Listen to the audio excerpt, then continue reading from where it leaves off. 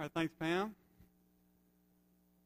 I don't know if you're like me, but I really enjoy these request nights and that sort of thing. It's just good singing the old hymns and just feeling a little bit more informal. You know, we put on a good face on Sunday mornings, and it's where we have a bigger crowd, and most of our visitors are going to come on Sunday mornings, and that's a good thing. But I always really enjoy Sunday nights because it just feels like more of a family atmosphere, and this is really the heart and soul of the church. You guys that are so faithful to show up, and you're who I'm talking to tonight, as well as myself. So if you have your Bibles, go ahead and turn in them to 1 Corinthians chapter 12.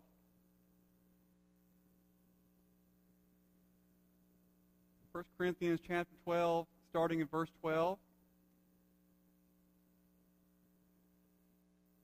The last Sunday morning, I preached a sermon out of this same passage on the church being an illustration of the body of one. And when I was preparing for it, my intention was for it to be a single, standalone sermon.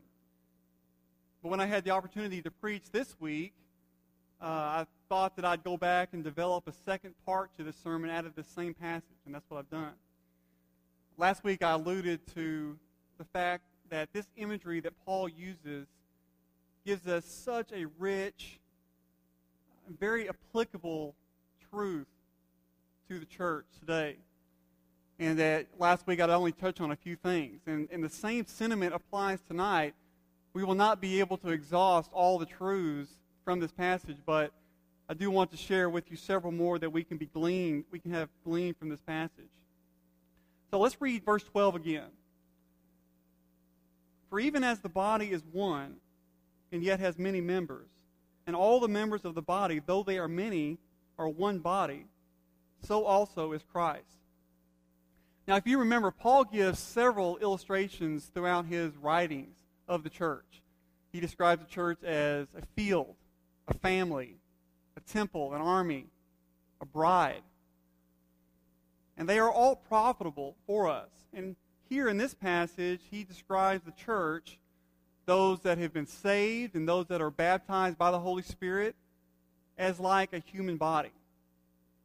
Individual Christians are grafted into this body and grafted in, united with the Spirit, by the Spirit, permanently and completely joined together in Christ.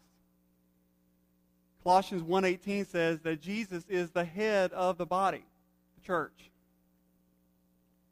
There is only one body, because there is only one head. And back in the first chapter of this letter, Paul asked the Corinthians if Christ has been divided. Can Christ be divided? They were struggling with problems of unity. And various factions within the church were getting caught up in following individual men instead of focusing on the true head, Jesus Christ. So we know that Jesus is one. He's indivisible. And so is the true church. So in this body of one, there is unity. There's unity. There is one body, one Spirit, one hope, one Lord, one faith, one baptism, one God. We are unified by our faith. And we're unified by our single purpose. And we're unified because we look forward to that day when we see Jesus face to face. And until that day, we persevere together, stimulating one another to love and to good deeds, encouraging one another, and not forsaking our own assembling together. That's the heart of Hebrews 10:24 and 25 that we looked at last time. And within this community of believers is where we thrive. It's because we were created to be relational beings. We're not meant to live in isolation. We're not meant to live apart from the body. There is an interdependency between each member. That's the I from last week, if some of you missed it. Interdependency. We depend on each other, just as the members of our own physical bodies, and any member that is separated from the body will not benefit, will not receive the nourishment that it needs from the body. Now, as we study this, it's important to remember a couple of things. When the Bible describes the body of Christ, it is truly describing the entire body of believers throughout history, okay, throughout all the ages. Because just like we've already noted, there is only one body, only one. But it's important to remember that this one body, this universal church, if you will only be able to meet on that day in glory. That day where we are finally over this life, and this life has left us, it's been tossed aside, and we experience the sweetest of fellowships around the throne of God. Only then will the entire body of Christ truly be able to be present and worship together. And so until that day, what we as believers have today is this visible manifestation of the body through the local church. Okay, this local church is what we see today, this local assembly of believers that are not responsible to any other authority other than our head, Jesus Christ.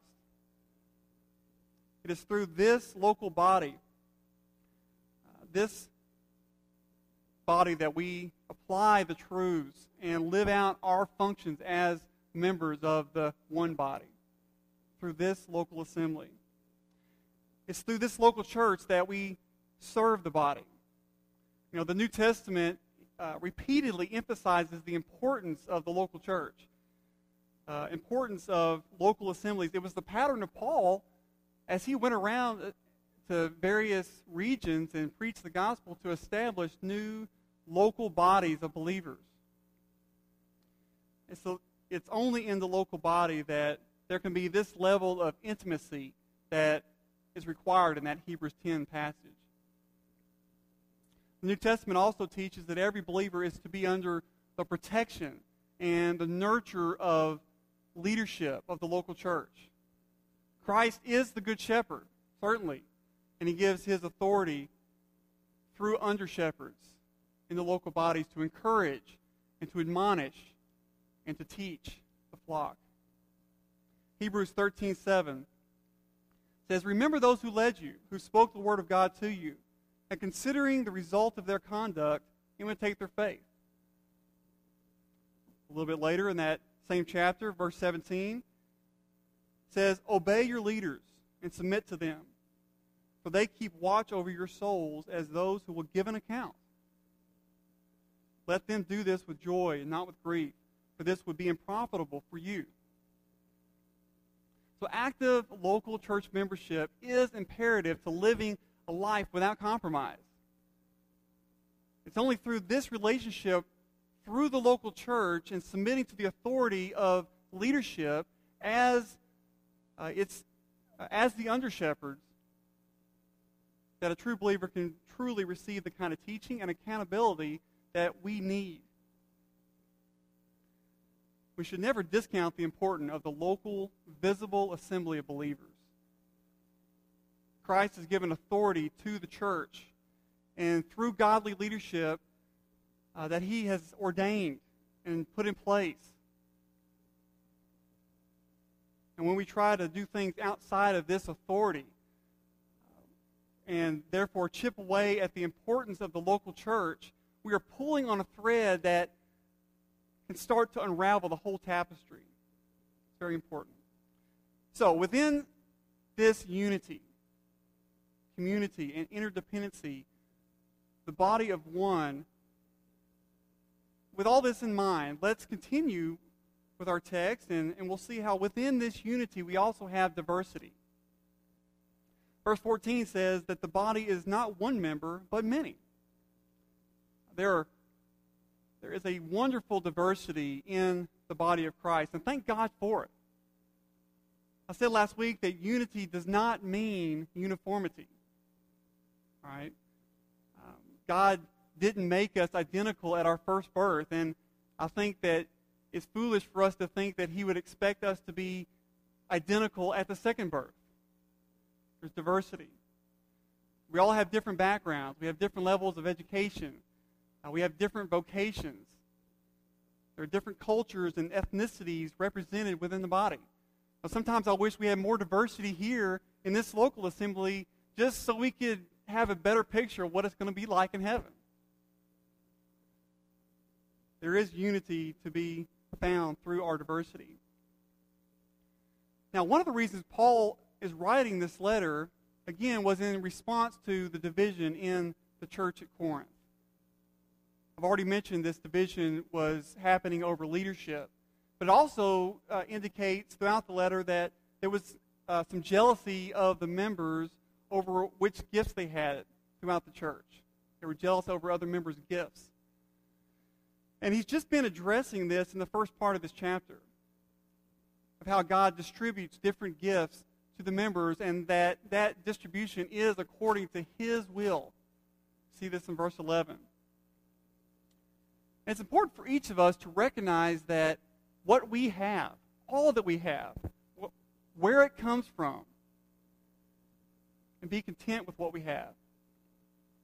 Selfishness is never satisfied, and envy is never content. We will always want more. There's a wide variety of differing gifts and functions within the body. Romans chapter 12, verse 4 and 5 says, "For just as we have many members in one body, and all the members do not have the same function, so we, who are many, are one body in Christ, and individually members one of another." Not everybody has the same function, nor should they expect to. In the body there are visible members such as the eyes and the nose and the ears and mouths and hands and feet. They're very important. And yet there's still very vitally important members that are hidden, such as the lungs and the heart, and even the brain. And we know how this works. In our church, we have those that are gifted at teaching, are gifted at singing. And then there are those that are gifted at greeting and gifted at cleaning. It goes both ways. Some are good at maintenance, and some have the gift of compassion or hospitality, mercy, encouragement, the gift of prayer. Even some serve the purpose of just consistency and support. Even our bodies are more than just arms and legs. They are livers and spleens and intestines. These things that Paul describes as not being very presentable. And even then, we forget about the importance of our skin and our eyelashes and the millions of cells and other microscopic members that make up our body, and they just go about their business, doing their job, going largely unnoticed. Some of us may think that if we're not those visible members with these special gifts and skills, that we're of no value to the body. But it's not true. This is what Paul addresses here in the first part of our text. Verse 15 shows how a foot might think that it isn't part of the body, or it isn't important because it's not an eye or it's not a hand, Scripture says. But that doesn't make it any less part of the body. Or an ear thinks because it's not an eye that it's not useful to the body. The point is, we can't all be the same thing. We can't all do the same thing. Verse 17 says, if the whole body were an eye, where would the hearing be? If the whole were hearing, where would the sense of smell be? Now you can picture the body being made up of one big ear or one big walking tongue. Try to get that image out of your brain. We know that this will not work. The body can't function that way. There is strength within diversity, and we shouldn't be jealous of other gifts or others' roles because we have our own function to perform. You know, in our bodies, there are some parts that there are only one of. Only one. There's only one nose. It wouldn't make sense to try and smell with our ears. I could try to walk on one of my hands or even both of my hands, but I might be able to do it, but I think I'd be a lot more successful at walking with my feet. There's only one brain per body, one each, giving instruction and control. And for any of the other members to want to perform that same function would not only be confusing, but it would be unhealthy. The foot doesn't have a different will than the hand. Each are to be controlled by the head. And the same goes for the church. Of course, there are many members that do multiple functions. Our feet may walk and run, but they can also kick a ball, they can dance, they can drive a car, at least push the accelerator. Our eyes not only guide our bodies around, but we can also read with them. Our nose breathes, but it also smells. Our mouth is multifunctional. It can breathe, it talks, it tastes, it chews. We can even blow up a balloon. The thyroid, who knows what all it does? All I know is that those of you who have had your thyroid removed know that it disturbs everything else when it's not functioning properly. The point is that all have an important part to perform within the body. And we need to do it, all of us. We need not to be jealous of what others are doing, to trust that God has all of us exactly where He wants us, and He has gifted us as such. Look at verse 18. But now God has placed the members, each one of them, in the body just as He desired. So, with this diversity, there is also a necessity of the members. Each and every person within the body is needed. You're here for a reason. The physical human body is God's perfect creation. Every part is there for a specific reason. Nothing is there by mistake. And even those members who appear to be weaker or appear to have less value are just as important. Look at verse 21. And the eye cannot say to the hand, I have no need of you. Or again, the head to the feet, I have no need of you. On the contrary, it is much truer that the members of the body, which seem to be weaker, are necessary. You know, sometimes people are very quick to expose the weaker member. And it's unfortunate. Often they do so to try to make themselves look stronger, ignoring any deficiencies in their own life. It's much easier to shift the focus to someone else. But as we know, appearances can be very deceiving. I think that if we would be much more concerned with doing what God has gifted us to do, doing what our God-given function is, to the best of our ability, then the body would be much stronger overall. It's also important to accept the fact that God has placed each one of us exactly where He wants us. And He's gifted us to do exactly what He wishes to accomplish. Remember, in the context of this letter, the church there at Corinth, the members were forgetting their place and they were refusing to function in their necessary positions that God had placed them in. Here's a little illustration. One day it occurred to the members of the body that they were doing all the work and that the belly was having all the food. So they held a meeting and after a long discussion decided to strike work until the belly consented to take its proper share of the work. So for a day or two, the hands refused to take food. The mouth refused to receive it, and the teeth had no work to do. But after a day or two, members began to find that they themselves were not in very active condition. The hands could hardly move. The mouth was all parched and dry, while the legs were unable to support the rest. Thus they found that even the belly, in its dull, quiet way, was doing necessary work for the body, and that all must work together or the body would go to pieces. The human body does not exist to meet the needs of the hand. The hand exists to meet the needs of the body, and in turn, by doing so, it has its needs met as well. Church is the same. The body of Christ does not exist to meet our needs. We exist to carry out the work of the body, and while we do so, our needs are met as well. God has placed each one of us in the body where He wants us. And disclaiming our responsibility doesn't remove it. Refusing to function as a part of the body should be considered disobedience. Now, it goes without saying that we have many opportunities here at the church. There's a never-ending supply of service opportunities. Some formal, some informal, some visible, some not. I know for the last few weeks we've been asking you to pray over the idea that maybe God is leading you to work at the information desk.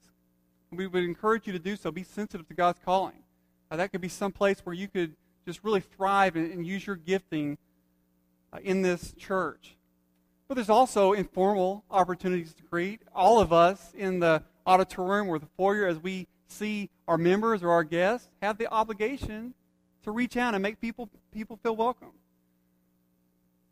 Upward's coming up. We need people to step up for that ministry. Commissioners fill slots of those that have been faithfully serving that perhaps need a break. We always need more Sunday school teachers, not so much to fill the ones or the needs we have now, always, but just to be encouraging and developing that next generation. As we grow, we hope to grow Sunday school classes, and it's important now to have backups for each teacher to have a break and have someone there that they can depend on, as well as gaining skills and confidence so that when that need arises, you can step into it. There's always projects and maintenance and stuff like that going around behind the scenes. The kid ministry and student ministries are full of opportunities. But I don't want you to think that it's just confined to this campus, to these walls. We as the body of Christ, we transcend this one location, and all of us have gifts that whether we can use it in this location or around the community or around the world, we need to be functioning the way God has gifted us. It could be anything from providing meals to evangelizing to following up with visitors, caring for the sick, you name it. So there is a diversity within the body. And there is a necessity of each member. And there also should be a humility. Humility. Verse 23. And those members of the body which we deem less honorable, on these we bestow more abundant honor. And our less presentable members become much more presentable, whereas our more presentable members have no need of it. But God has so composed the body, giving more abundant honor to that member which lacked, so that there may be no division in the body, but that the members may have the same care for one another. No member should consider itself more important than the other. Now, some members, such as the brain or the tongue, have very important and visible roles. They have roles that have a lot of responsibility and influence over the other members. But just as the pastor has the leadership authority of the church and the responsibility to guard the flock, he is, and no one else serves in that function. It's a unique function. He is no better or no greater than those who serve in the nursery. In fact, Paul shows here that the lesser known member often receives more honor. Just like the body has a wide variety of little known or little thought of members that quietly function in support of the whole, the same is true for the body of Christ. You know, when we get to heaven one day, I think that we're most likely going to be very surprised on that day to find out who has done the greatest work for the kingdom. God is much more concerned with our conduct and our motives and our heart than He is with our accomplishments. There'll be those there that have done great work for the Lord that nobody ever has heard of or even knew about, just because they've done their part quietly and just served God faithfully and trustworthy over the years.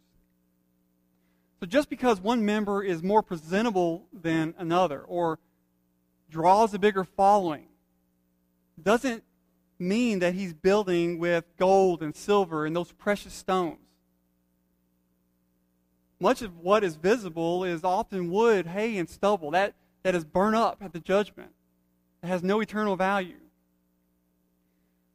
When we remember that everything we have is from God, everything, our talents, our intellect, our positions, our physical health, even the ability to walk and talk, our jobs, our family, where we were born, even the family that we were born to, are all given to us by God. When we keep this perspective, it should give us a weapon against pride and a resource for humility. We also need to remember that not all that appear to be a part of the body actually are. 1 John 2:19 says, they went out from us, but they were not really of us. Even in our physical bodies, we find things that just shouldn't be there. Sometimes that they are hard to detect because they look like they should be. Other times they have the appearance of being healthy or even helpful, but ultimately they prove to be destructive. Not all growth is beneficial. Not all increase indicates health. When our bodies show an increase of white blood cells, that means that there's some kind of infection, some kind of invasion of our body. Now, there's some parts that will infiltrate and grow and sometimes will incorporate other members of the body and prove to be cancerous. The body of Christ, all of us, each one of us, must stay guarded against such infection and strive for purity of the body. I said last week that Satan, if he can't attack and divide the church from without, you can bet that he will try to attack and divide from within.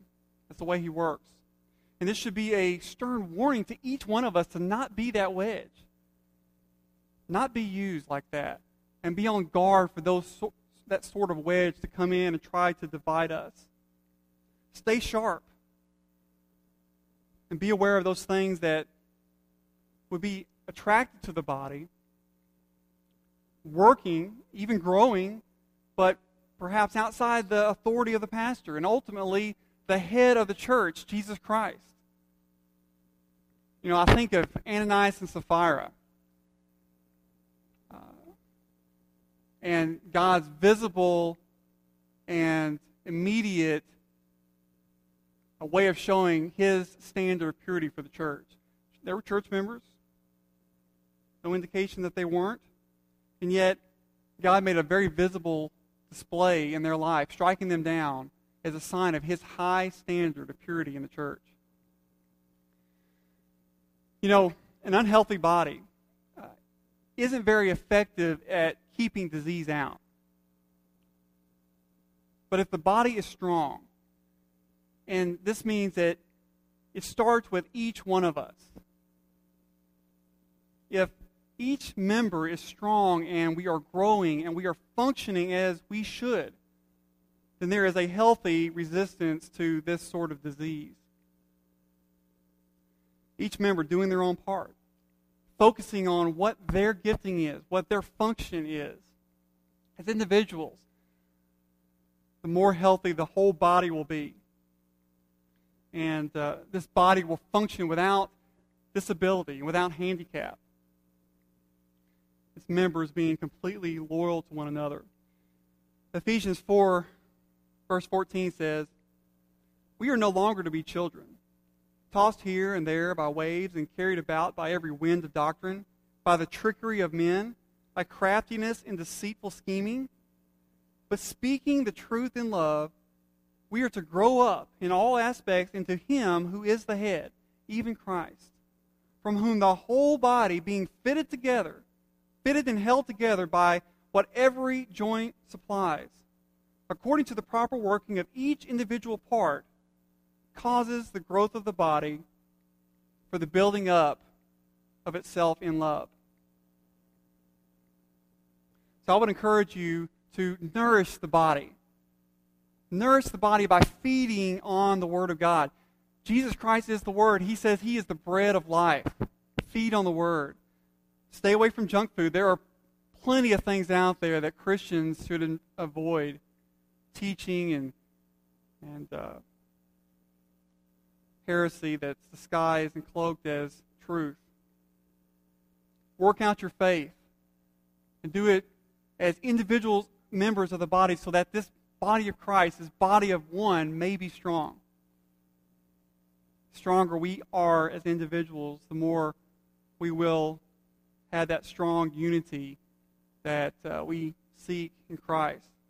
You know, I want you to know that I feel so blessed to be here, supporting and ministering alongside each and every one of you.